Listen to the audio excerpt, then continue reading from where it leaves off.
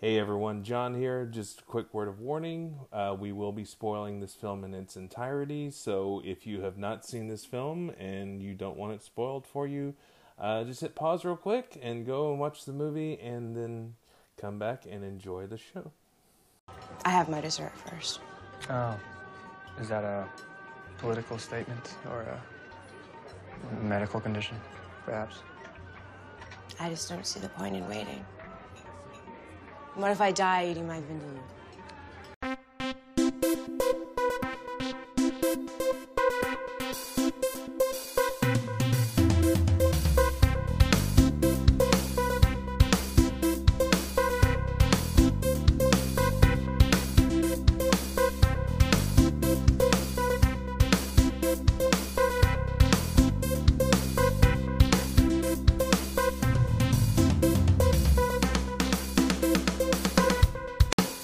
Hey everyone, and welcome to another episode of Surviving Chick Flicks. I'm John.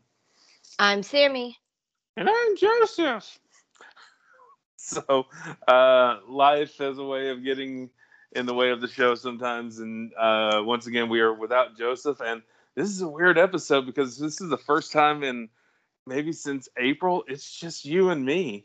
It is a weird episode. Yeah. But, like, who's gonna make me behave? I don't know.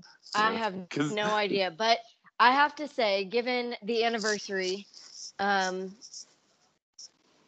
this episode's release, if there were ever an episode that you were to get us canceled, John, this would be the one. What? Wait, why is it me? Why is it me all of a sudden? Also, we can't get canceled because before we get into what we're talking about, we have an announcement for the audience member. As of this recording, we are on both Amazon Music and Audible. So we are moving on up in the world. We are still not on Google because, well, of course we're not, but we're like literally every other place you can get a podcast. John has bribed people, and there we are. Actually, no, it was our host at Anchor just sent me an email. He was kind of like, "Hey, you want to be on Amazon and Audible?" And I'm like, "Sure. What do I have to do?" And they're like, "Just type in your RSS feed. Why are you making this a thing?" So it was that simple. I'm really kind of underplaying our accomplishments, aren't I? Just a little, but if only everything were that simple. Yeah. All right, but you kind of let the cat out of the bag a little bit, though. We are, if you're hearing this, and the goal is we are dropping this episode on September 11th, and it will be the 20-year anniversary. Oh Lord. God. Kind of hard to think about, but I can't even believe it's been that long. It really strikes me to think about the fact that there are people living now that, not even teenagers, grown adults that have no memory of that event, and some that weren't even alive when it happened. I know. To them, it's just complete history. Yeah, well, it's kind of like Pearl Harbor for us. I mean, we hear about it in history, but so many people were, alive when that happened. And things like the Challenger explosion and JFK's assassination. Yeah. And I swear we're going to be making jokes later, mostly aimed at the movie we're talking about, which, Sammy, what movie are we talking about this week? So we are covering Remember Me. Yep. So there is a lot to talk about in this movie, and I kind of want to get the discussion going. So real quick, why don't we play the trailer, and then we'll come back, and we'll do the thing we do. Gandhi said that whatever you do in life will be insignificant. But it's very important that you do it. Officer, those two were just trying to stop it. Go home. Hey, no. I tend to agree with the first part. Could do worse than have a father who bails you out of jail. I don't want to be bailed out of anything. Why do you think Dad doesn't want to spend time with me? She knows I'll take care of her. That's all there is, Tyler. That's all there is? Not enough. You know you can't smoke in here. Why'd you have an ashtray? It's a bowl. It completes the room. I guess it was just here to tease me. You've been a ghost past couple of weeks, all right? You don't want to go out anymore. I had enough of this introvert stuff, okay? I'm ready to set up an intervention here. He has got a daughter. Who's got a daughter? The cop that busted your face all up. He's got a daughter. I know her. She's in my global politics class. Go get her. I don't date sociology majors. Lucky for you, I'm undecided. About what? Everything. What desserts do you have? I have my dessert first. What is that? This is our appetizer. That's why chicks dig you, man. They love this freaky, poetic crap. Charles, it's your son. Yeah, I was wondering if you wanted to have dinner. How many? 3. He can stand me up, but he can't stand you up. You gotta take care of nothing. You're responsible for no one. You're a kid. I'm going out. Who are you going with? A boy from school. You're kind of lost, aren't you? You think you know me. You don't. My dad just doesn't know what's going on right now. What's going on right now?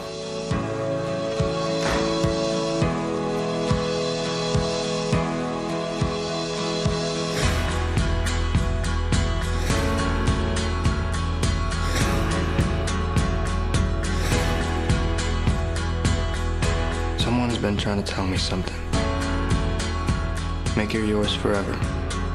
And I'm working on the forever part.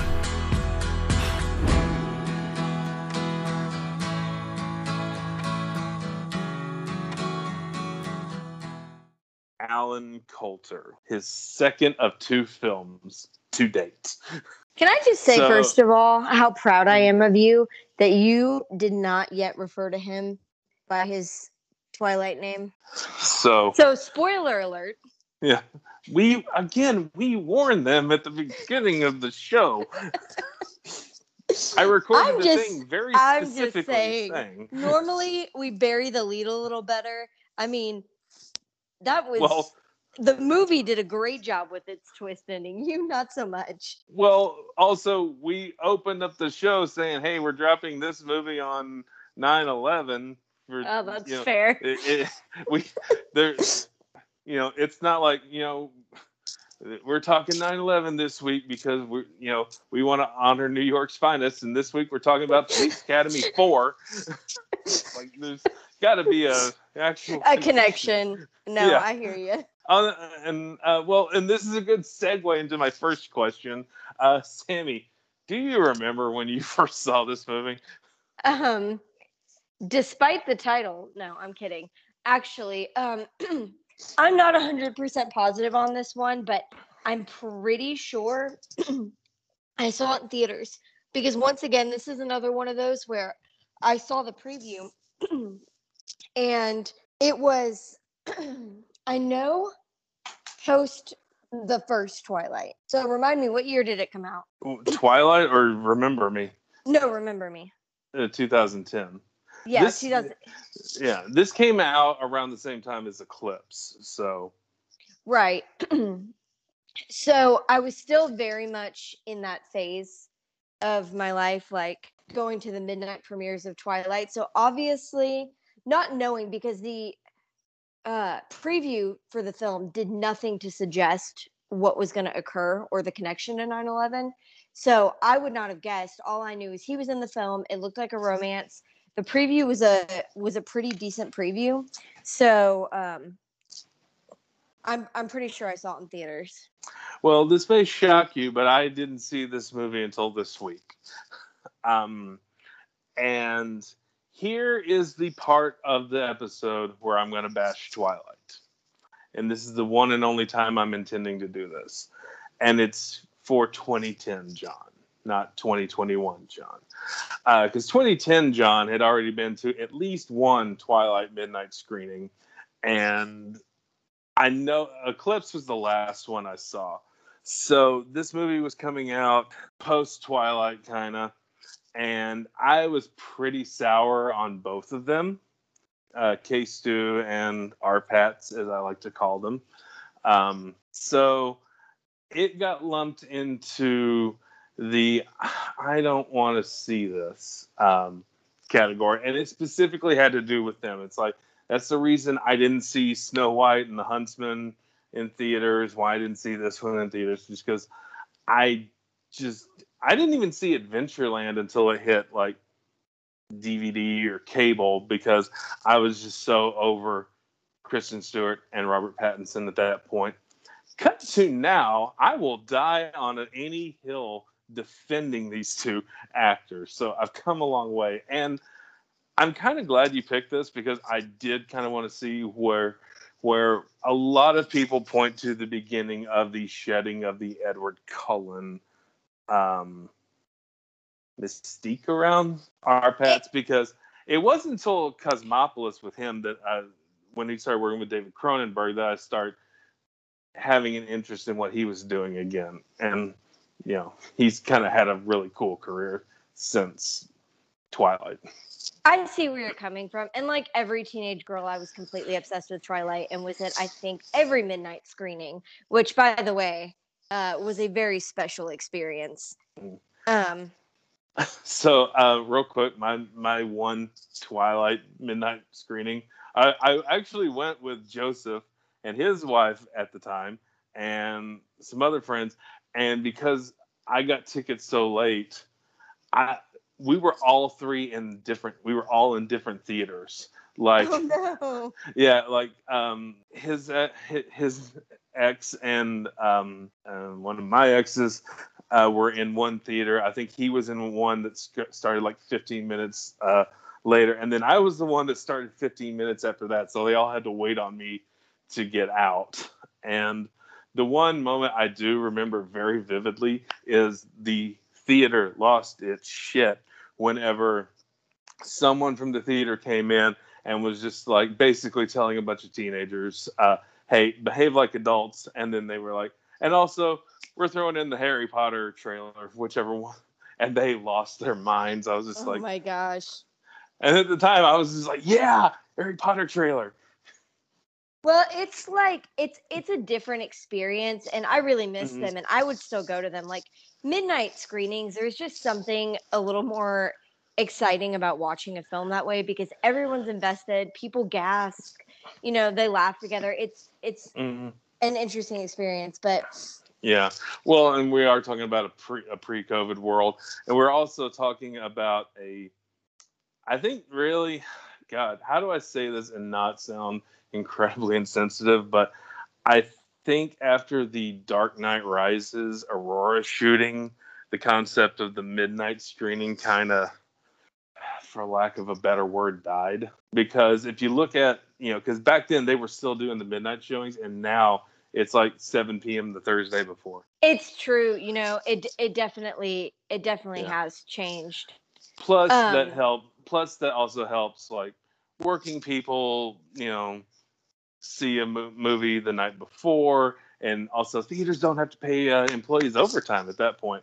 And also, whenever you're an old man like me, a midnight movie meant something edgy and dangerous, like you're not supposed to see it, like cult films like Evil Dead, Up in Smoke, Eraserhead, Pink Flamingos, that kind of shit.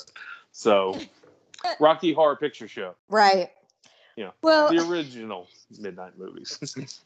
And I'm actually not ashamed to say, I mean, it's what is interesting is watching Robert Pattinson start in Harry Potter and Twilight, so you had kind of no context other than those movies, and then seeing this film, which is really, that was my first experience in watching him in a film like this. So I kind of affectionately call it the film where I learned he could act. So now going back and watching Twilight, because yes, I definitely still watch it, I have a different perspective on what he's doing in those films, and he's definitely underrated. Yeah, I will agree that he's underrated, and I think he's about to get appropriately rated come March of next year. Yeah, the Batman. But also, while I still haven't seen Good Time, the Safdie brothers movie that they made before Uncut Gems, but stuff like The Lighthouse and even movies that weren't necessarily that great, like Cosmopolis and Maps to the Stars, his two movies he made with David Cronenberg, he has gone out of his way to prove that he's a really good actor. And we kind of forget he was in Tenet last year, the Chris Nolan movie that, was supposed to save movie theaters, and it, didn't. Yeah, but, he definitely was one of those people that succeeded at shedding his image. Like when I watch him in a film, it's not like all I see is Robert Pattinson. Yeah, I mean, it's not like all I see is Edward Cullen or. Now with Kristen Stewart, I don't see Bella. I just see Kristen Stewart, and it's just like, oh, in this movie, Kristen Stewart's Charlie's Angel, and in this movie, she's doing this, and in this movie, she's a lesbian. That's basically been her career. But I do think that she is a great actress. But I do. I still haven't seen Personal Shopper or Clouds of St. Mira, the two give me an Oscar movies she was in. So I don't know what she did in that, but seeing her play Joan Jett and in Adventureland, and even the lesbian Christmas rom-com that she made last year that was liked by everyone except for lesbians, apparently. I think she's I think she's a good actress. And I think she's working to shed the whole Bella thing. But I just kind of see Kristen Stewart, kind of like with Anna Kendrick, who I love to no end. I just kind of see Anna Kendrick playing whatever role she happens to be in. And that's fine. Yeah, and with Kristen Stewart was completely different for me because I had more context about her going into Twilight. I had seen her in other stuff, and I knew she could act. I want to say my first introduction to her was probably Panic Room. Yeah, mine too. And I'm going to say something that sounds like a shitty comment, and I'm just saying that it says more about that film, than the other films she's made. That's her best film to date, and she was 11. I agree. Yeah, and yeah, I'm not going to disagree. Yeah, and I'm not knocking anything that she's made since then in that statement. It's just, she worked with Jodie Foster and David Fincher and, cult leader Jared Leto, first rattle out of the box. So good for her. Yeah. It's also like a super underrated movie. Who am I to judge? Because the fact that I have seen Twilight far more times than I have seen Panic Room says a lot about me. So, Well, to be fair, I may have seen Twilight more than I've seen Panic Room, but that's also because Panic Room is kind of one of those movies that another David Fincher movie I would compare it to is The Game, in which you really only got a couple of viewings in that movie before it stops being suspenseful. Right. Yeah. Unlike some of his other films where you could watch them 100 times and still discover something new every single time. However, we are not here to talk about Kristen Stewart because she was not in this film. She was not. She was replaced by a girl from Lost. And Pierce Brosnan doing an accent. And I'm not sure what it was, but it was an accent. Wasn't his own. I think it was an attempt at a New York accent. But you know what? Honestly, it didn't really bother me that much because, see Leonardo DiCaprio in Blood Diamond. And I think you can really only go up from there. So as long as you meet that threshold, you're fine. Having never seen Blood Diamond, I'm just going to, take your word for it.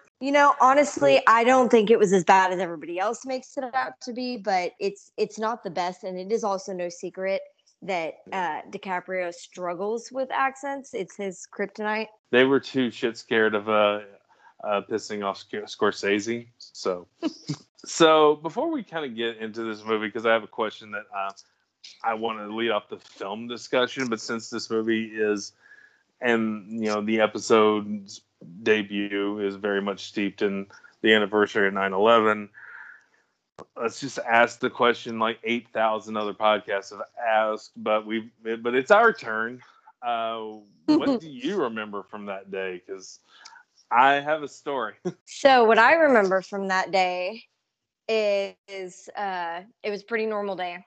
And I was in 4th grade, so I went to a really small private school, and our 4th grade classroom was separated from the rest of the classes. It was separated from the main building. We were in a little portable building. So we had no television, and it was separated.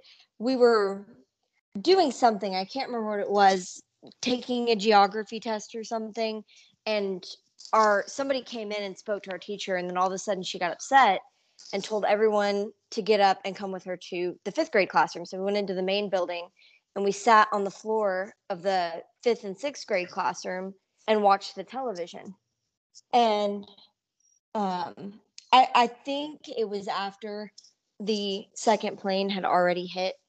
We were watching the aftermath, and at 10 years old, you don't really understand what's going on. You just know that it's bad. And then a bunch of our parents came and picked us up. They told all the parents that they could come pick up their kids. So I remember my mom coming to pick me up and simultaneously being freaked out and also feeling really guilty because I was a kid. So I was also excited to get out of school, which is a pretty terrible feeling to have when all of that's going on. Right. And then I just remember kind of on and off seeing footage for the rest of the day. And but I have a pretty cinematic for watching it happen. Yeah. So what do you remember about that day? So I remember I had a very important government 2 class in my sophomore year of college at like 8 something in the morning, and I have to now publicly admit I fell asleep in class because it's okay. We've all done it. Yeah, and our teacher, who's sadly no longer with us because he wasn't in good health back then, but he got us newspapers every day and would encourage us to get them so that way we would begin discussion of what's going on, like what was in the paper, what did you see, trying to get us being aware of current events. That morning he actually started the class with what do we know, and before I went off to La La Land, remember hearing someone talk about a plane hitting the World Trade Center. And at the time, none of us knew what that meant. So I, was kind of like, what pilot doesn't see the World Trade? Like, how do you hit that? It's pretty big. Because we didn't know it was a coordinated attack. So I left that class and I had a gap. And I saw people were upset, but I had no context for what was going on. And I went to my next class, which was music appreciation with Mr. Skoog, and he came into class and he goes, "Guys, with everything going on, I'm just too upset to do this, so class dismissed." And when I was in college, my first 2 years, I was part of the athletic training program, doing sports medicine, and so I, after that class, went into the gym for the school and asked the athletic secretary what is going on, and she filled me in on what was going on. And we pretty much had the news on in the training room for the rest of the day. But we weren't watching news the entire time because the show must still go on with sports. So we had practice that afternoon, and of course athletes and everyone, we all had our who do you think did it? And then after a certain point, it just kind of became, let's just get our minds off of this and do, what we're here to do. And I still remember a study hall night in the library where we all sat around the TV and watched. I think it was either the night after or whenever Bush finally addressed the nation, and I remember standing in the library, just in a group watching him speak. It's very strange. I remember that feeling too, because especially being so young, no one understood at the time, like what happened, like why. Because that's your initial reaction too. It took a while for everyone to understand that it was a coordinated event, and Yeah. then a long time after that to understand exactly what happened. But it really hit me too. It was so it was just a totally surreal experience being there with people that to them it's like the same thing as reading about World War II. Yeah. And that was maybe the last time I was on board with what the U.S. government was doing. Like, because at that point I identified as Republican because I didn't know what the hell I was doing. And then within like 3 years, I was the annoying liberal who won't shut up. And in some ways, still there.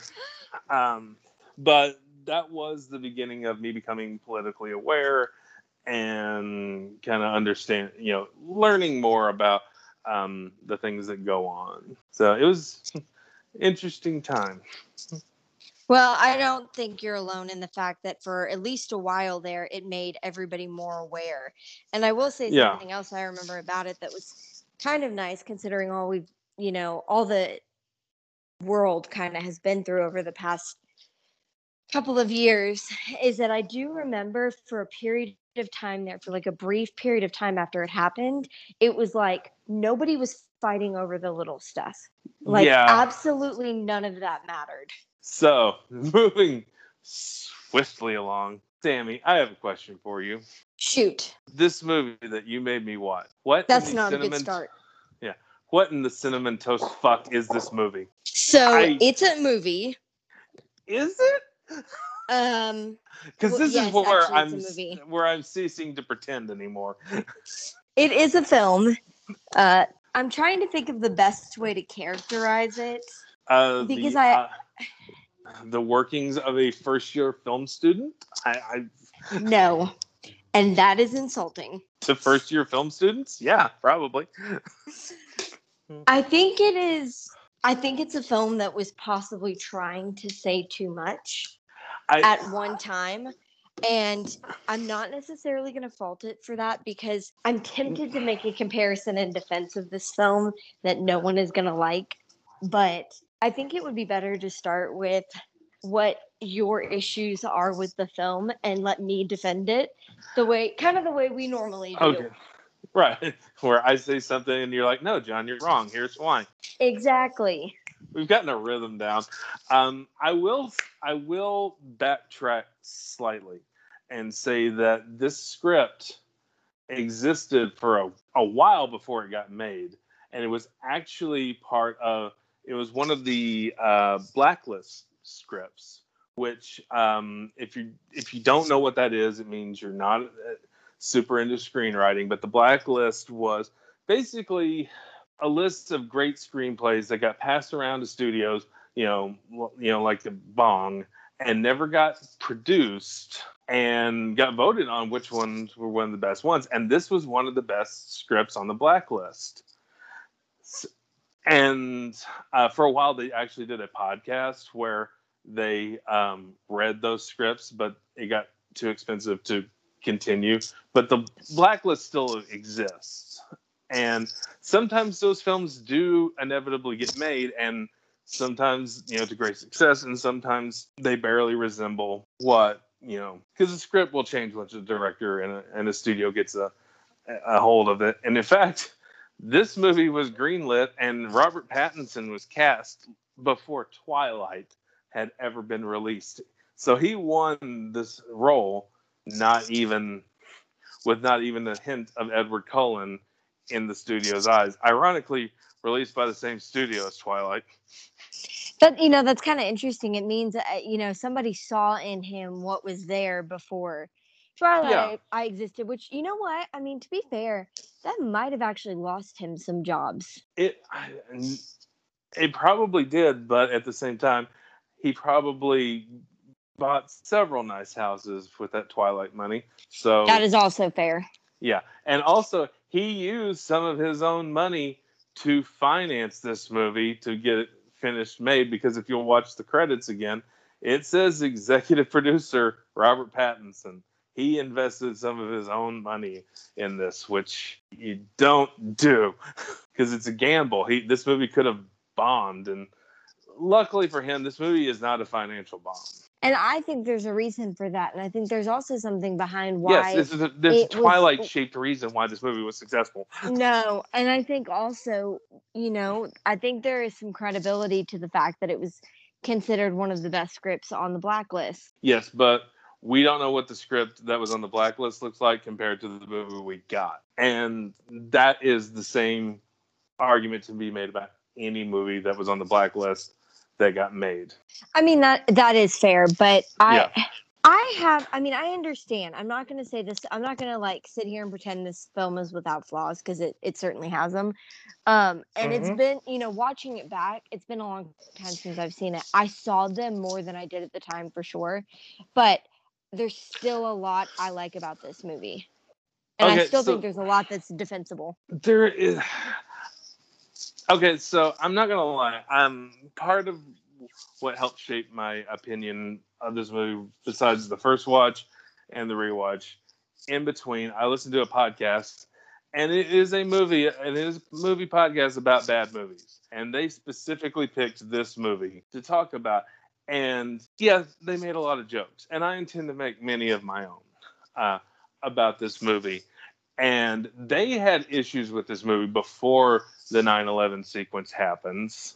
And some of it is just in terms of plotting and character development and things like in one scene, Emily DeRaven's character, Allie, is basically telling her dad that she's going on a date, and, he's giving her cab fare and all happy. And in the next scene that they're in together, he's yelling at her and he slaps her. So, I mean, character motivations in this movie boggle my mind a lot of the time, because everyone in this film is a broken, damaged human being. And let's rewind to the very beginning of this movie. Allie's character sees her mom shot, turn back around and come back out from the train to shoot the mom, which they wasted Martha Plimpton for one scene, because I was like, okay, maybe she's going to show up in a flashback. Nope, there was a one and done with Martha Plimpton. And then he gets back on the train after he shoots her in front of witnesses.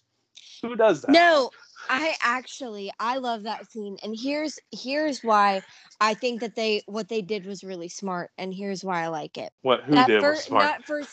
The filmmakers, why I actually like what the director's choice was there. First of all, it's an impactful first scene because you don't know what's going on. And it did, don't get me wrong, it did give me a little bit of Batman ripoff vibes.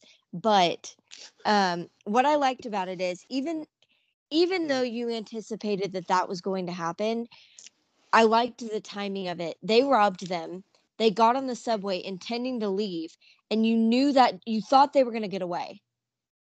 And that was the concept behind what they were doing. They were going to give you that breath of relief, and you could see it in the tone of that first scene. They thought, okay, that was horrible, but they're going away, and then the door opens, and they shoot him, and the door closes again.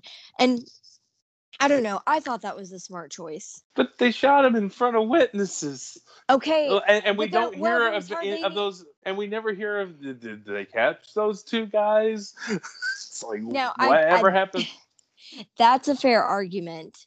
Are they about to have to shoot an entire train car full of people? I didn't see a lot of witnesses. I'm assuming there were, but you recognize the reason he shot her is because she was staring right at him, and he recognized she saw his face. Yeah, but still, I mean, a lot of other people saw his face too. And it's also realistic. I mean, people that are in that situation that make those kind of choices, nobody ever said they make smart choices. In fact, I can promise you they don't. Yes, but in movies, sometimes they're supposed to. Well, no, I completely disagree with that. In fact, that was just me being whiny. Yeah. Okay. I like it because I do think it was a semi-realistic choice. Maybe. But this movie, but even things like when Chris Cooper arrives on the scene of his wife's murder, and he picks up the wedding ring, and it's just like, ooh, is this ring going to matter other than it just being his wife's wedding ring in the moment? It's like, is this ring going to be significant at any point in the movie other than this shot? No. And that's part of my problem with this movie is so much stuff is set up in one scene and dropped by the next. It was like I was watching an episode of The L Word. I would actually completely agree with you there. It's almost like a weird roller coaster. There's a lot of foreshadowing. There's a lot of things, plot points that they set up, they did not follow through on. So in that sense, I think that those aspects of the film are very poorly executed in what otherwise could have been a very good film because the acting was good. I don't think the script was necessarily bad, and what was there in the script did not suffer from like poor execution. I think the actors did a really good job with what they were given, but there's a lot of there's your point with what they were given. Yeah, and I don't know if that was so much the script or what. I don't know if that was its original form or they ran out of time or money, but yeah, or a little bit of all of the above. There's definitely some aspects of the plot that they did not follow up on. Yeah. And then some of the ones that they did, why? Like the roommate. I detest Robert Pattinson's roommate in this movie. And I know you said very early on he is one of your favorite characters. I need you to explain to me why, because this guy, and every single moment this guy was on camera talking, I just wanted someone to hit him with a bat. Because our first introduction to his character is he brags about selling Arpaz's one night stand, a toothbrush for $3, and then goes on to pitch him on a thing called the Single Ladies Universal Tote, aka the Slut, to sell to women for single women for nights out. And at that point, I'm like, you're going to have to jump through many, many hoops to redeem yourself after that. So recognizing this was the early 2010s when you could do things like that, not saying that is a good thing. I'm saying it existed in the world at the time. Yeah. Well, and here's the thing. I will back him up that the idea of that tote is actually a really genius idea. Don't call the name it is slut. Terrible. The name is awful. However, so he's the comedic relief of this, and that's part of what I like about him. Is he? Yes, he is, and he's a different type of flawed protagonist than Robert Pattinson is. Robert's one type of flawed protagonist. He's like an anti-hero almost, and his roommate is an entirely different kind. And I like him for all the little ways that they make him likable. The little things he does, like dancing with Tyler's little sister and going to bat for his best friend. There's glimpses there you see of his actual character. So I almost blame the film more than the character, because if this weren't a 2-hour film that was primarily focused on the love story between these two people with some side development, they could have developed his character even more. Yes, but we also see after him dancing with Arpaz's sister, him bragging that he slept with someone from every continent, and then goes on to use the word Eskimo, which is incredibly not okay anymore. and the film even corrects later whenever she goes to meet this Inuit librarian that he slept with, and they know the correct word to say, but still chose Eskimo. Also, this movie has the F slur and the R slur in it, so I was like, wow, none of this is aging well. He's not, he is the one that found his brother, and his brother committed suicide, and he's approaching the age that his brother was when he committed suicide. So there's a lot weighing on him, but his whole family is not processing grief in the healthiest of ways, and specifically the men in that family, because Arpaz is shutting down and bursting out violently, whereas the father, played by Pierce Brosnan, just is like, I'm just going to keep everyone at arm's length, and I love you in my own way, but I don't want to be around people. He just buries himself in work. And I understand people process grief, but at the same time, he's ignoring his children, specifically the daughter, who is very much has neurodivergent tendencies that have been undiagnosed and are not being treated. And I think it's an interesting dynamic because once again, the relationship going on in that family, and I will grant the film this. Whoever came up with the concept, whoever wrote it, I think has a decent understanding of how relationships operate and how people experiencing grief experience it differently and they treat it differently. And so that's something I'm going to give this movie big time credit for, is how it illustrated how different people experience grief differently and how it affects the dynamics of a relationship. Like the father retreated from his children and totally ignored them, which his son, who was experiencing the grief of finding his brother after his brother committed suicide, it strained what was already a strained relationship, because he blamed his father and his father's neglect and expectations for why his brother committed suicide. So that only further kind of confirmed. Yeah. And then on the other side of the movie, you have, the young girl who saw her mother murdered in front of her, and the dad. I think she has processed things well, but she's still afraid of subways. That's fair, because I was in a car wreck 2 years ago, and I still am edgy with other drivers. So I get that, but the dad is very much an abusive, mentally, sometimes physically abusive alcoholic who has not handled the death of his wife at all.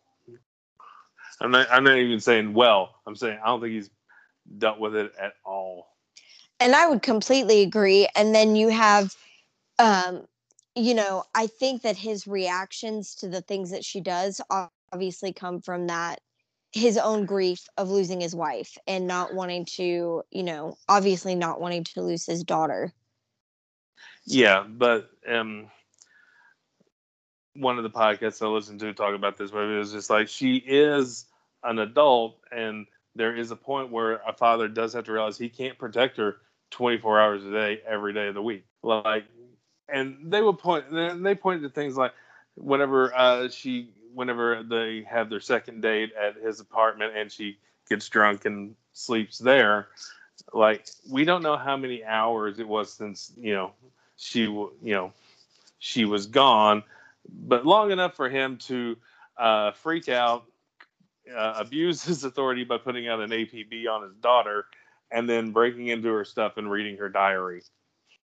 No, I actually think of all the plot holes and the kind of leaps in character development this film makes, that's the one that bothers me the least, because it almost makes sense.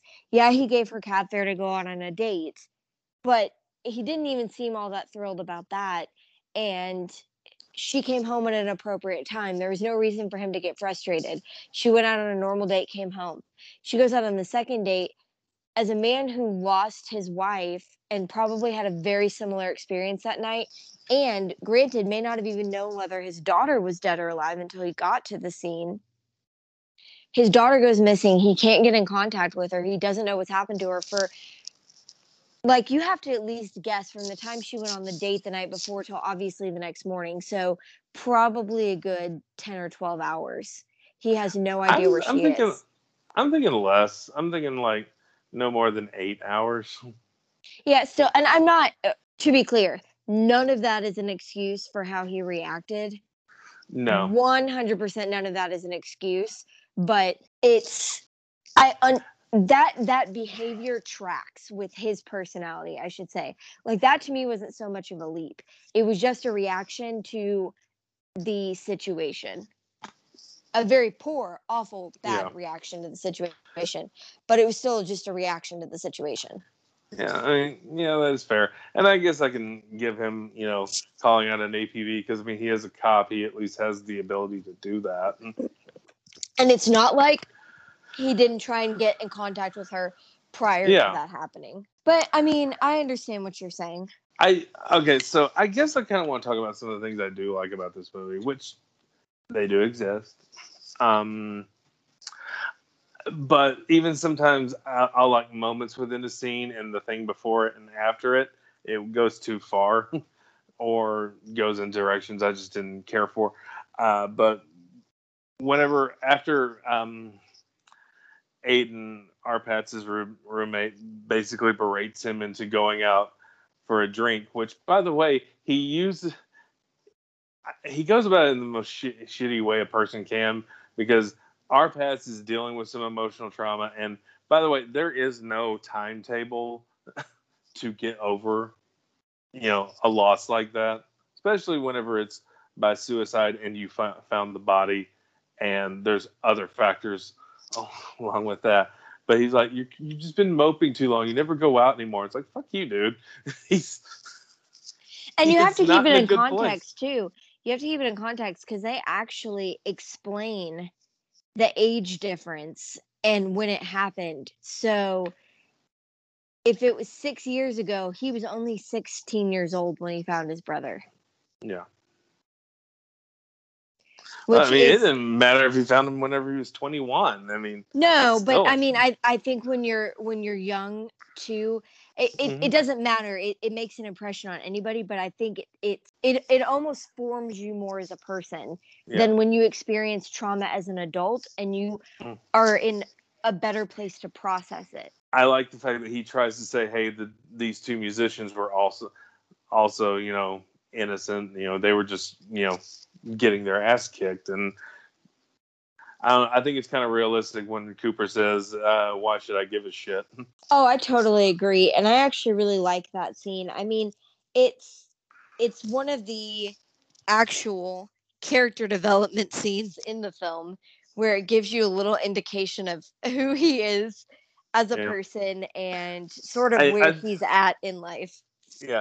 When I was watching that scene, I think I texted you, it was like, he's brooding, he's dealing with familial loss, and he's beating the shit out of someone. However, did they think he might be Batman? It's all I could see after you mentioned that. I could see so many parallels between this character. I am convinced whoever considered casting him as Batman has seen this film. I would hope they saw some other films too. just pointing that out. And that fight does lead to the most significant relationship in the film. So what is your take as far as how they got from point A to point B with their relationship? Because we talking about Tyler and Allie now? Yeah. It doesn't I don't hate it, but it's very cliche. They took a very simplistic, very overly used plot point for their relationship. I think that was a mountain made out of an anthill. The whole bet part of it, because it's not important. He went over there and asked her out as kind of a dare. That immediately kind of went away because there was a genuine attraction. Yeah, it was. In every other film they've done it, it's worked because it was like a major plot point. And in this film, it's almost like, oh, so we need a reason for them to meet. Mm-hmm. What if she's the daughter of the cop? Yeah, and then we need a reason for it to go badly, and so they can get back together in that third act. Oh yeah, remember that bet they made like for 3 lines of dialogue? Yeah, let's make that important now. Yeah, and they tried to kind of connect it by having her dad find out about it first and have him confront him about it, but there was never like an indication that he felt bad about what he was doing, because I don't think at any point he was ever dating her just for a bet. I don't think that ever really existed. No, I think had this been any other movie or like in a real life relationship, it would have been a cute story. Like, I was dared to ask you out, and I'm so glad I took that dare. Right, exactly. Like, it's not a slap-worthy offense. No, and honestly, well, we'll kind of get to it, because that is one of the biggest, to me, missed over plot points in this entire film. But while we're on the subject of their relationship, I have a question. Mm-hmm. What do you think of Allie's dessert theory? Okay. Two things. Number one, did you ever watch Leave It to Beaver, the TV show? I might have seen an episode or two. Yeah. So, being, a little bit older, I got exposed to a whole lot more of, classic television than you probably did because, you were probably exposed to like good stuff. But there was a character in that show called Eddie Haskell who always ate his dessert first. So that was my first thought. But when she gets into her explanation of why she wants to eat the dessert before she eats her vindaloo, I actually think that was a pretty solid argument. I completely agree. She sort of convinced me. I mean, if I had a bigger sweet tooth, I would agree with her. Yeah. The only thing is, how spicy is the vindaloo? You might want that ice cream to cool some shit down. Well, now you're just thinking this through too much, John. Great one-liners in this film. And I'm not sure great's actually the word for them, but they are there. There are some lines that are better than many other lines. Also, can we talk about how everything that Robert Pattinson says is basically a soliloquy? Yes. Oh, and also so during the movie, there's several instances of him going to a diner, the diner he and his brother used to go to, and he would write in his journal to his brother, and there was narration, and I was just like, oh fuck, narration, are we doing this? I actually like that. I thought that was really interesting, and what happened in the end. Yeah, we'll get there.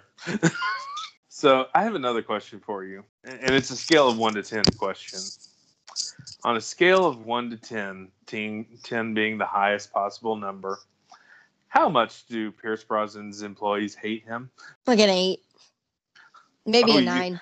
You think that low? I think it depends on the employees because I think some of them he pays well, and some of them he doesn't. So basically anyone other than his secretary. I also think that, because I think she probably sees the good side of him more than other people. I will say this. They have a front... Oh, go ahead. And also the only one who would respond to being told to sit the fuck down is like, no, you're sitting the fuck down. Which, by the way, the 2 uses of the F word in this movie were spot on. I kind of like those. So everyone in that room was incredibly uncomfortable, and I think they did a good job with that. But basically, everybody, all his employees and those were probably his board members, but everybody had a front row seat to what a shitty father he was. Yeah. Well, and here's the thing. Like, I don't think that he called a board meeting during his daughter's art show.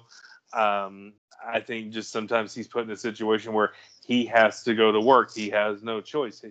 I'm assuming he's probably a very high-powered attorney who sometimes has to work late, whether he wants to or not. So with that in mind, I don't think some of what he does is malicious. And I think that sometimes our Pats overreacts just because, things didn't go the way he thought they should go. And I think that scene was not, Pierce Brosnan being put in his plate. I think that was 2 assholes having it out in front of a bunch of innocent bystanders. Okay, so I both agree and disagree with you. Okay. I'm going to agree that I don't think everything he did came from a place of maliciousness. I think that is 100% true. However, I think that he is completely ignorant to what's going on with his children. And I do agree. Okay. I don't think this is like the Hallmark style, screw this person, they have a job, and all big corporate people are bad. I don't think it's that as much as clearly this is a guy where he may not have called a board meeting, but this is a guy that always puts his job first. Yeah. I mean, because that is the kind of time when you recognize how important it is to your child that you say, okay, I understand, but this has got to wait. And that's what his son's saying to him. However, I do agree with you that is two assholes in a room, and both of them to a degree are wrong. The difference is his son is still young and is still a kid to a degree. And so it's his responsibility as the father to be he's the one that's got to put it aside. You know? Mm-hmm. But anyway, I don't have any love for Pierce Brosnan. However, I do love him in this film. I think this is. There was one moment from Pierce Brosnan that genuinely made me smile. So I think that's a good setup to get into this part of the film of the neglected daughter who is having a shit time because only one person is giving her the time of day. Or if they are giving her the time of the day, it's to make fun of them. That little girl is the tragedy of the entire film. I want to see a movie. I want to see a sequel just about her, and the title is whatever dollar amount she has spent on therapy from her fucking family. She goes through a lot. I mean, our first introduction to her is basically her getting, and then whenever she's invited to the sleepover and they cut her hair. It was absolutely the worst. And and it inspired one of the worst scenes and then one of the best moments as well. With him reading to her, I wasn't even thinking about that. That was my favorite moment. That was an incredibly sweet moment. And also it was the screenwriter trying to remind the entire audience that he's read Greek mythology because, oh my God, that comes up so much. But one of the worst scenes is whenever he walks her to school and goes in and basically nearly assaults a child. I would actually say he straight up assaults a child by, knocking all the stuff off of her desk and then just spinning her desk around a couple of times. But I completely agree. I mean, and that is something that I do like about this film is they do not paint him out to be any kind. I mean, every character in this film is deeply, deeply flawed. Yeah, but it leads into the scene of his dad bailing him out, and this part actually kind of made me smile whenever Pierce Brosnan. He's not even mad that he's bailing out his son for assaulting a child. He's just like, I'm going to basically, he all but burned that school to ashes in litigation, but he's like, I'm a prick, but I have my uses. I'm like, I like that line. I like that line a lot. It's like, because it's accurate. But that was the moment, that was like the one father-son bonding moment. But I do also appreciate that whenever he was reading to her, and then Allie came over and sort of rebuilt their relationship, kind of, I think. But the fact that Pierce Brosnan actually showed up. Right. I mean, I think that was kind of the first step in the right direction. So, I mean, okay, I'm going to posit this theory. This is kind of the conclusion I've come to, sort of after watching it and going through the discussion. I think there's a really, really good story here. I think the problem is that it's smushed into a 2-hour film that didn't have the ability to really flesh out these characters or tell the story. I think this almost would have been better as a television series. I'm not going to lie. Whether it would be a miniseries or... Well, one of the reviews I read was basically like, this is 30 minutes of drama and stretched out over 2 hours. So, and maybe with a longer run time, because I have seen this happen before, getting to flesh out and, spend time in different areas can make a film better. And it's hard to think about because in its current form, you wouldn't necessarily want it to be any longer. No. But it could benefit greatly from sort of fleshing out some of the plot holes they just completely skipped over. Yeah. Well, and maybe put in the hands of, I'm just going to say it, maybe a better director. I don't know. This is the only one of his films I've seen. I haven't seen Hollywoodland, but this is his last film to date. He's done some television episodes and then If he's worked on anything, Wikipedia and the Internet Movie Database doesn't know about it. So, I mean, and that kind of explains it, because it does, to me, in part, it almost reads like a television series. Like it had snippets of moments, and it didn't put it all together, especially towards the end. I think one of the biggest gaps this film had is in the reconciliation of their relationship. She went from finding out that he knew her father and that he dated her as part of a bet and getting furious at him to semi forgiving him. yeah. Well, and their last scene together, he tells her he loves her, and she's like, "You're right, and, I love you too, and you better." Blah. Like, you can tell their relationship had been patched up, but I mean, we never know this got to movie see ends, that process. yeah, and this movie ends on 9/11, and they're coming back from a Labor Day weekend, so ostensibly the last half hour of this movie takes place over 6 days at most, maybe, and the fact that we go from getting choked out by her father to confessing something that really, I'm sorry, and this may be why I'm single, was not that big of a damn deal, that he asked her out as a dare or a bet.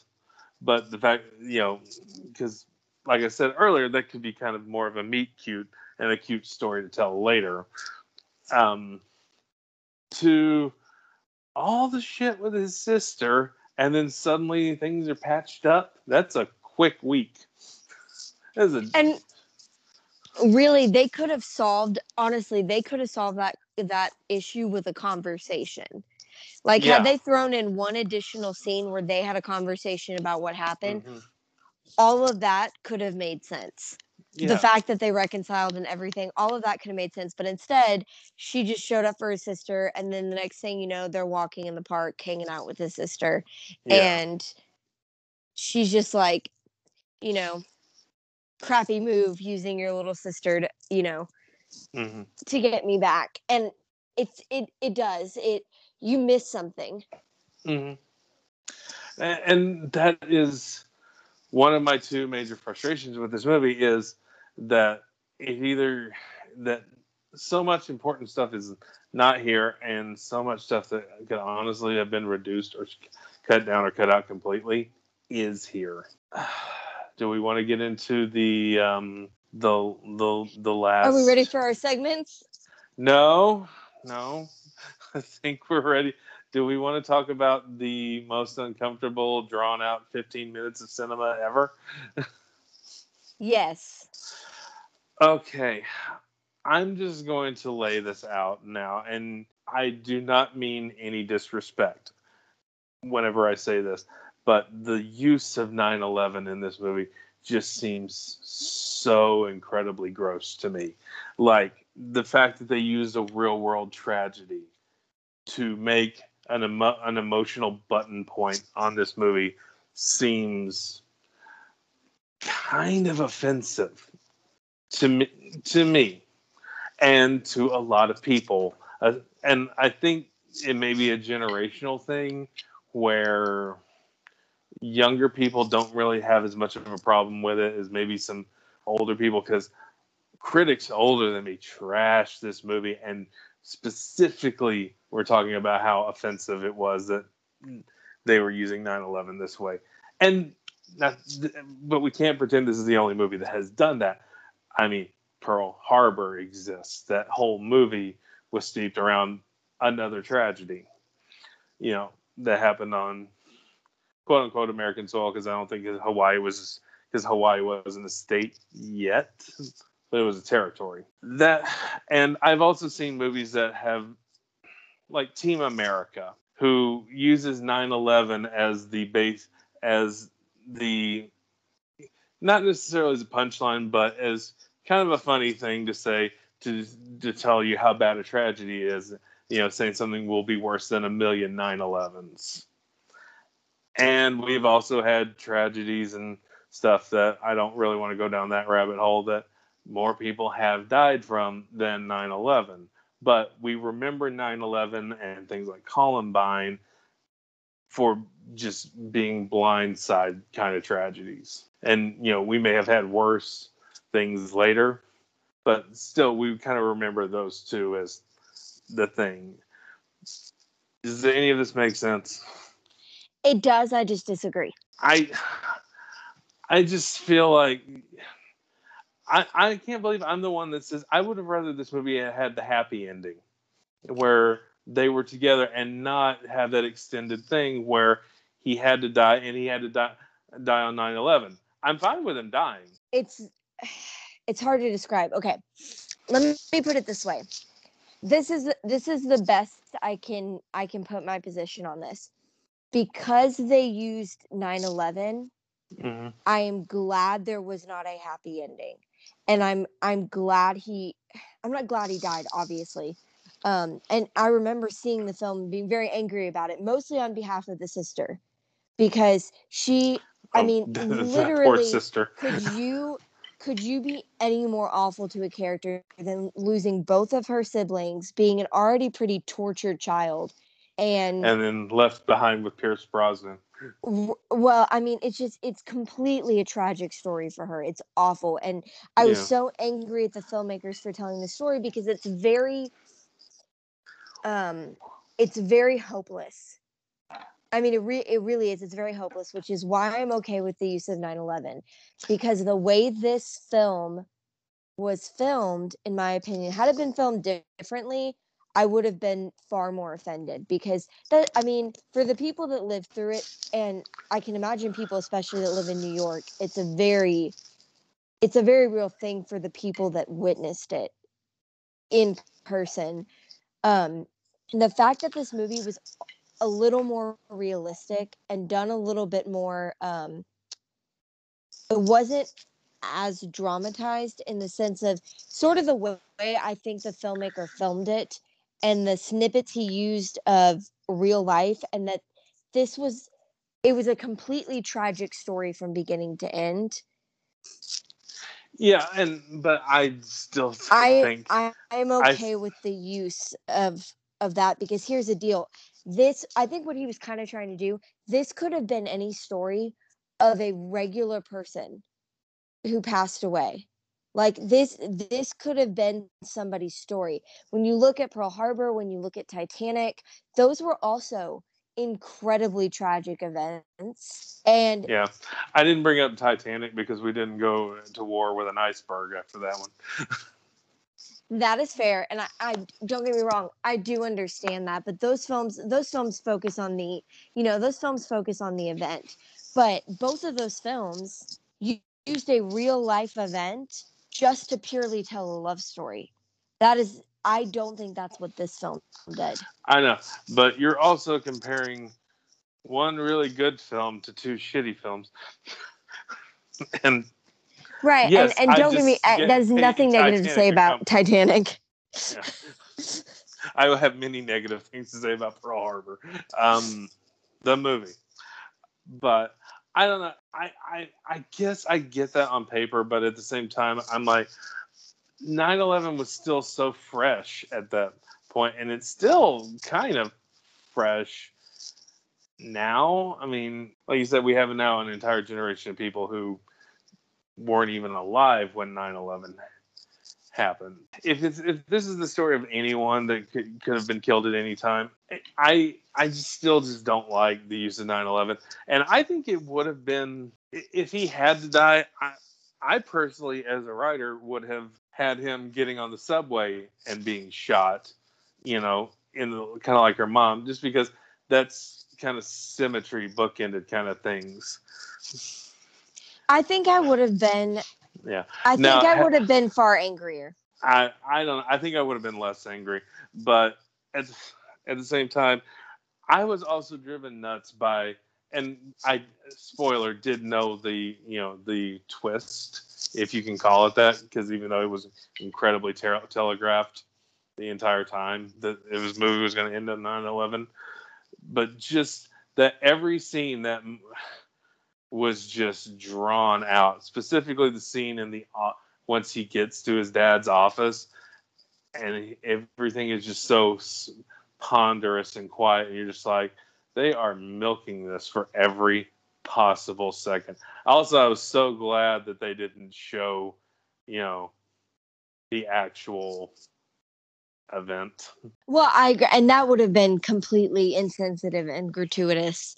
But it's very difficult to explain my position and why exactly it doesn't offend me that they chose to do this. And I think that's because, I don't know, I think it's just because it's real life.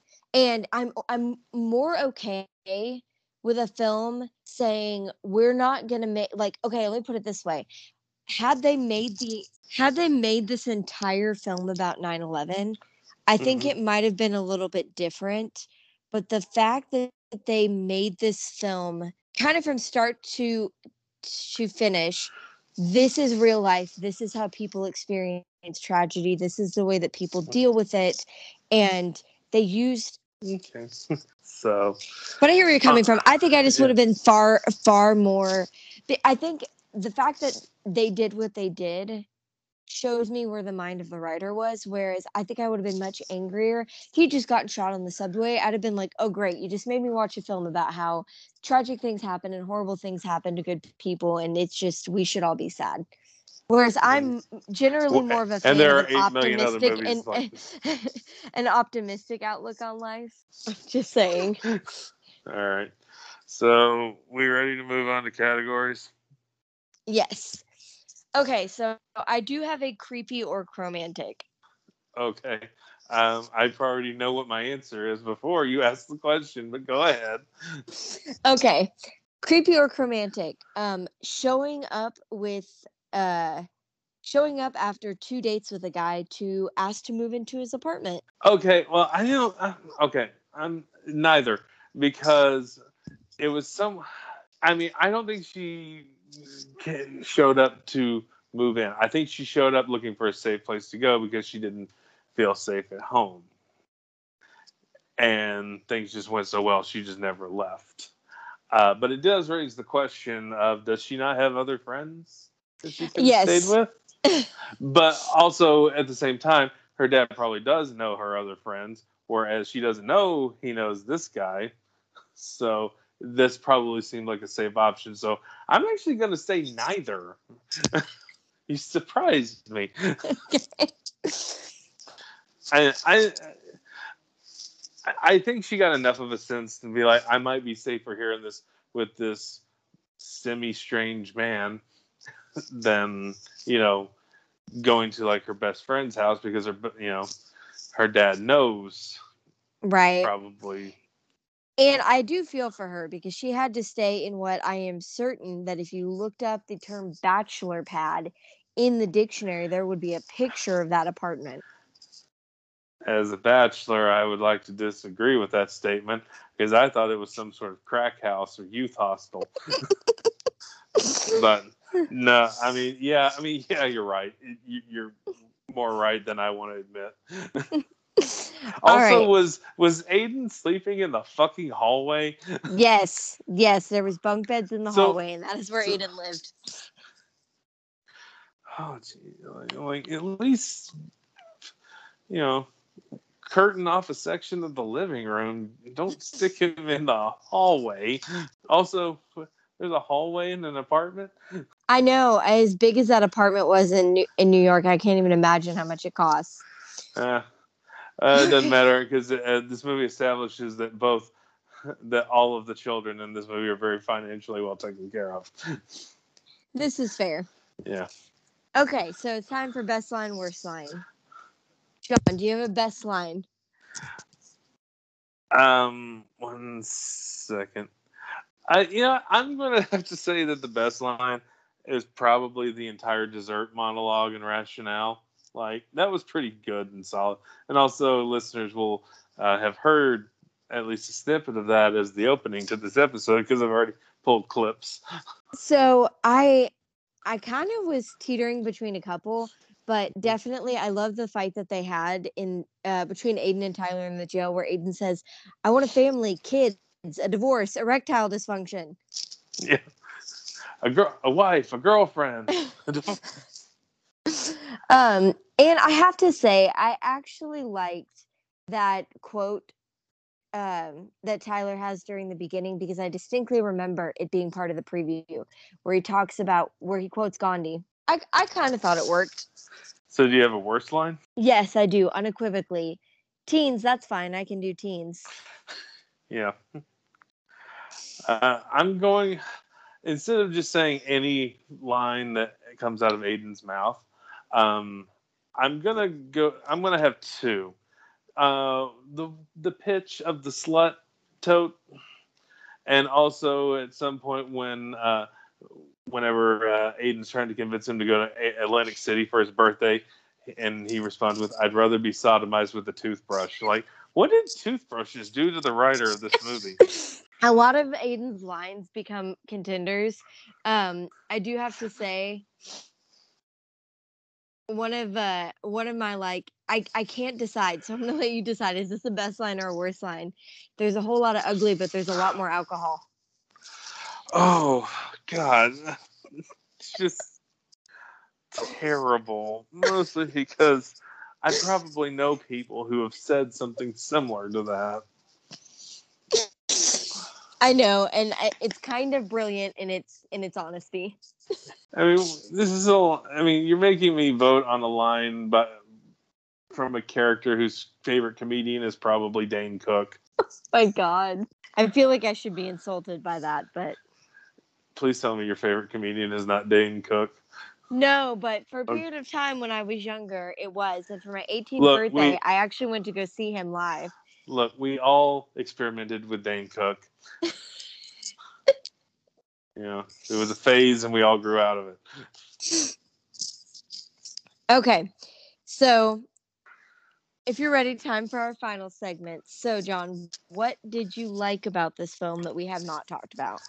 Okay, I did like some of the soundtrack choices. In fact, I actually found the soundtrack on Spotify. I just haven't listened to all of it, but I know I texted you. I was just like, all right, immediately 5 points in this movie's benefit for having a random Ani DeFranco song in the soundtrack. But we didn't really talk. I mean, we talked a lot about Arpatz's performance, but we didn't really talk about Emily DeRaven that much. Given what she had to do, I thought she did a good job, and also she probably is the best at doing being the non-American doing the American accent. Agreed. Followed by Arpatz, and then there's a crater, and then Pierce Brosnan is allowed to enter the chat. Like it was not his own accent, but it was something. I don't know what he was going for. But and I do kind of like, even though when you think about it, it is kind of gross, the play fight they're having on the second date when she dumps the pasta water on him. It just becomes gross when you realize what's in pasta water, and the fact that that at least one of them doesn't change clothes until the next day. Like, you got a bunch of starch and oil and salt on you. You're probably gross. All right, what do you got? So there's a few things. I really liked the chemistry between Robert and Emily. I think they did. I think they both did a really good job. And I think that their characters worked well together. I think for the short period of time they had to do character development with these two characters, they did a good job as far as the two main characters were concerned. Some of the side characters fell off a little bit. I loved all of the stuff with the little sister, between Robert Pattinson and the little sister. I think that those scenes were really, really good. And it was an entirely different side to his character. Yeah, not angry. Which I think that the movie desperately needed. Despite people's feelings about the ending, I think the twist was perfectly executed, because I didn't see any of the telegraphing till after the first time I saw the movie. I absolutely did not see it coming, which I kind of liked, because the reason is it gave a feeling about what a tragedy like that, how that happens to people. They don't see it coming. And so I understand the concept and the issue of using a real life event, but I will say I liked how it was almost like the filmmaker went, I'm going to point and pick a random person in this city leading up to this tragic event, and I'm going to show what's going on in their life leading up to that day. Okay, John, what didn't you like? And Boogie Nights rules apply. I think we need to revisit Boogie Nights rules, because I think I rambled on for a good 10 minutes. So I think Boogie Nights gives me Boogie Nights rules is like I get at least 10 minutes. But no, I mean, I kind of feel like I've said everything I need to say about the movie. I mean, because I think I've hit every single thing that I wanted to bitch about, and we're both currently speaking to each other, so I think it went well. Yeah, for me, I mean, I really mentioned most of the issues I had with it, and it was just, I wish they had filled in those gaps. I wish they had made the story more complete. And also, it just, it's crazy. Normally, I would have come out of a film like this easily being more angry about what happened and I think I was equally angry about what happened to Allie's character and then what happened to his little sister's character, because it was, I mean, both of these people's lives were just racked with tragedy and loss. Yeah. And so it does, I mean, the film does leave you at the end with this kind of feeling of like, I mean, why did I sit through this? Yeah. Nicholas Sparks doesn't inflict this much emotional damage on his audience. And especially at the end where it was like the father started spending time with her, and it really took the loss of both of his sons for him to decide that it was time to start investing in the only child he had left. Yeah. Fuck, I got one left. I guess I should start giving a shit now. So, but that's kind of where I was. So it's time for the big question. And I think you need to go. I think you need to go first, because I'm fairly certain the listeners know where I stand. I think they know where I stand too. But let's just do it because this is what we do at this point. Sammy, did we survive? Remember Me? Go ahead. No, I didn't. I hate this movie. I owe Safe Haven an apology level of hate this movie. That being said, I am glad I saw it, because it is nice to see where Robert Pattinson was beginning to break out of Edward Cullen. I don't know if he was necessarily successful in this film. It was just a non-sparkly Edward. He has all of the emotional problems and none of the sparkle. But this did lead to him getting to start to write his own ticket, even if it was in films that not a lot of people saw. But I mean, Twilight, he could have milked that for years, and he probably still earns a nice chunk of change, especially now that these movies are on Netflix and all you nuts are watching this again. And I have no room to talk. I own all 3 Sleepaway Camp films. So, but just from the inconsistencies to the use of the tragedy to just some of the filming choices, like I just did not like this movie. Now, had I not known the twist, I don't know the level of yelling I would be doing right now. But even going in knowing it, I still walked away like I just don't like this movie. I think there is a hilariously bad movie in this if you want to watch it, because podcasts have compared this to The Room. I don't know if I disagree, because I know for a fact I will watch The Room many more times in my life than I'll ever watch this movie again. Well, okay, so I think that says something about me. No. I think that says something about the film, not necessarily good about The Room and not necessarily bad about this film, because you cannot even possibly compare the two films, because the difference being what Tommy Wiseau did. I mean, he made something that is so laughably terrible that it's an entertainment. You cannot sit around and watch this film with your friends and I think get enjoyment out of it the way you can with a Hallmark movie, because there's nothing funny about what happens in this film. And I don't mean that in a bad way. And I'm going to go ahead and I think you can, but you have to look at this movie as camp, and camp in the true meaning of something so deadly serious and not succeeding in its goals. And I do acknowledge this as an opinion that if you get a bunch of assholes together with some drinks, you could rip this movie to shreds in the same way you could rip The Room to shreds or a Hallmark movie to shreds. The right audience and the right circumstances, you can rip this movie to shreds and have fun. But also, like The Room, I would not watch this movie on my own without a group of people. In fact, I've never watched The Room on my own.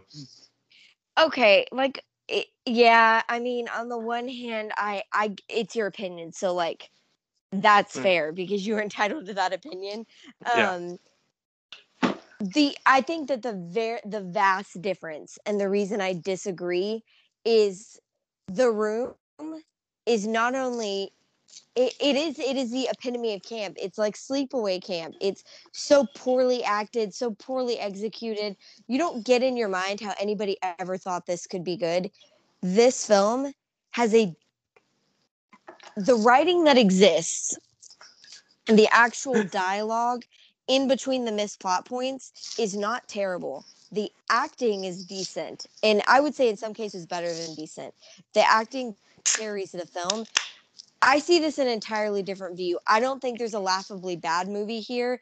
I think there's a good film here that didn't quite make it.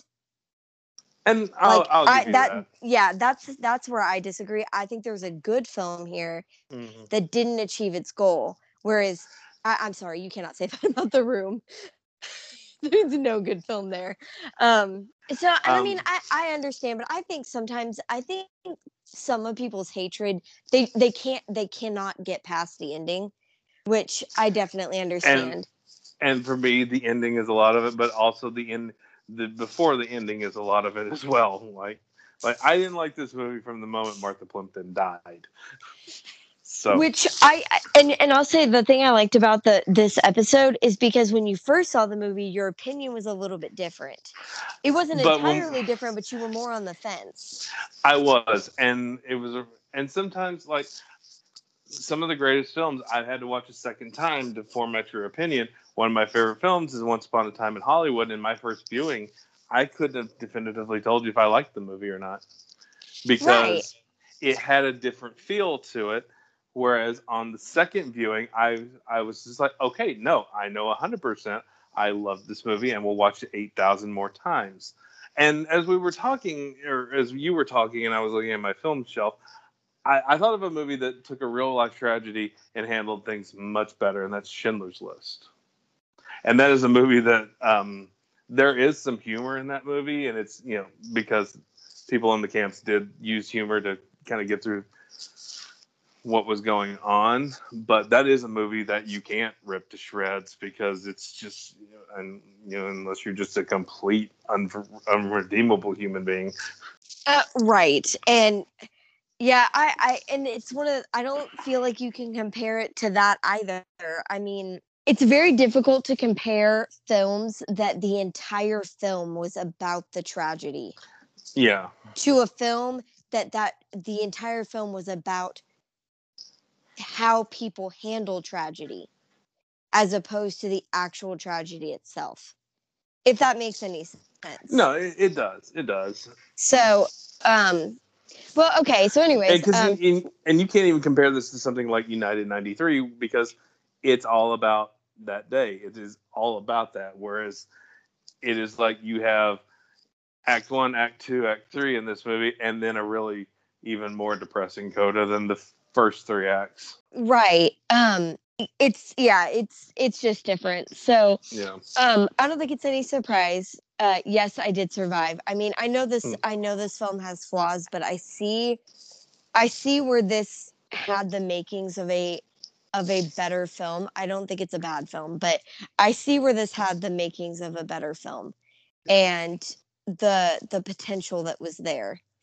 Yeah. And I would 100% love to see the version of the script that made the Blacklist. And also, I think that the best character in this movie is the little sister. So, always is.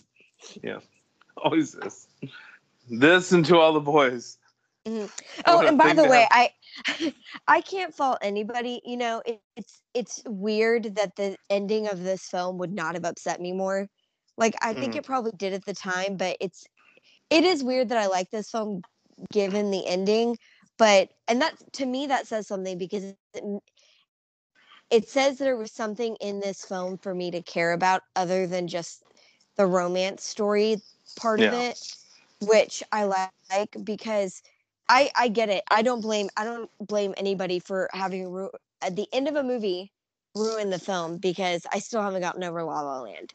So Hey, 2 words: safe haven. I believe in my rant. I owed it an apology, but no, and again, you and I agree completely on some films, and we disagree wildly on every other film. And at least I don't disrespect, think less of you for your opinion. Anyway, that being said, you got any? That being said, now that we've gotten this tragedy out of the way, what's the next tragedy you have for me? So I think next week we are continuing on with the Kissing Booth trilogy. So stay tuned for another film. It's unlikely John will survive. Well, hold on. I survived the first one. This is fair. This now I do think this is going to be the moment where the trilogy is made or broken for me. So, but hey, To All the Boys 2 and 3 were my favorites of the trilogy. So maybe this will be more of the same? Question mark? Well, keep that optimistic attitude. Oh, God. At least Joseph will be back next week, and he's allegedly going to suffer with this. So, but you got anything you want to plug this week? No, I don't think so. I do. I'm going to keep it very, very quick because I'm starting to fade. But Shang-Chi and the Legend of the Ten Rings, the new Marvel movie. So therefore it is Iron Man 25. I got to see that last week. Really enjoyed it. I knew next to nothing about Shang-Chi, and so my stakes for this movie were really low, and it's honestly one of the best Marvel movies. I think it's one of the best Marvel movies. It is a nice mix of action and comedy and fun, and it's definitely worth seeing, and I'm glad a lot of people are seeing it and connecting to it because I was super worried, like, is this going to be Marvel's first bomb? And they just continue to prove they know what they're doing over there. Well, very cool. Yeah, and also it has Awkwafina for the entire run, and she is not insufferable for the entire run. So, because she's good in small doses, but I was worried, like, oh God, she's a main character, and pleasantly surprised. And of course, I need to see that movie she did called The Farewell. I hear she's really good, and that's kind of more of a dramatic film. So, all right. And on that note, and on Sammy's silence,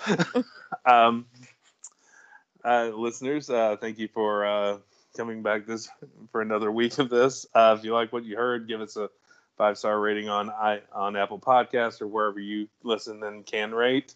Also, we're on Audible and Amazon now. So, and if you listen to the show and you like it, tell a friend about us. We want to add to the audience, and I know some of us pointing fingers directly at me have not been consistent on getting episodes out, but I'm trying. But follow us on Facebook, follow us on Twitter. I know Sammy's got TikTok, Instagram, and YouTube. You're handling those already. well? Yes, supposedly. Yeah. You got us our first copyright takedown on TikTok this week for inappropriate materials. It's a big accomplishment. I know. I was proud of you. The listener that saw that Caligula clip, will live in infamy forever.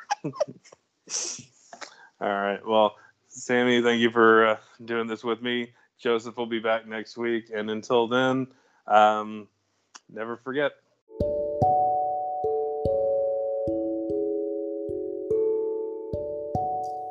Surviving Chick Flicks is created and hosted by John Baggett and Samantha McDaniel. Our audio engineer and editor is Cody McLean. For an ad-free version of the show, please visit patreon.com/survivingchickflicks, where $5 a month gets you an ad-free version of the show as well as our Manly Movie of the Month. Like us on Facebook, follow us on Twitter and Instagram, and please give us a 5-star rating on iTunes. All opinions are that of the hosts, and no copyright infringements are intended. Surviving Chick Flicks is a Circle of Jug production, all rights reserved. Who's this display for? It's for you. She knows I'll take care of her. And we really can't come back and... Sit the fuck down! Now!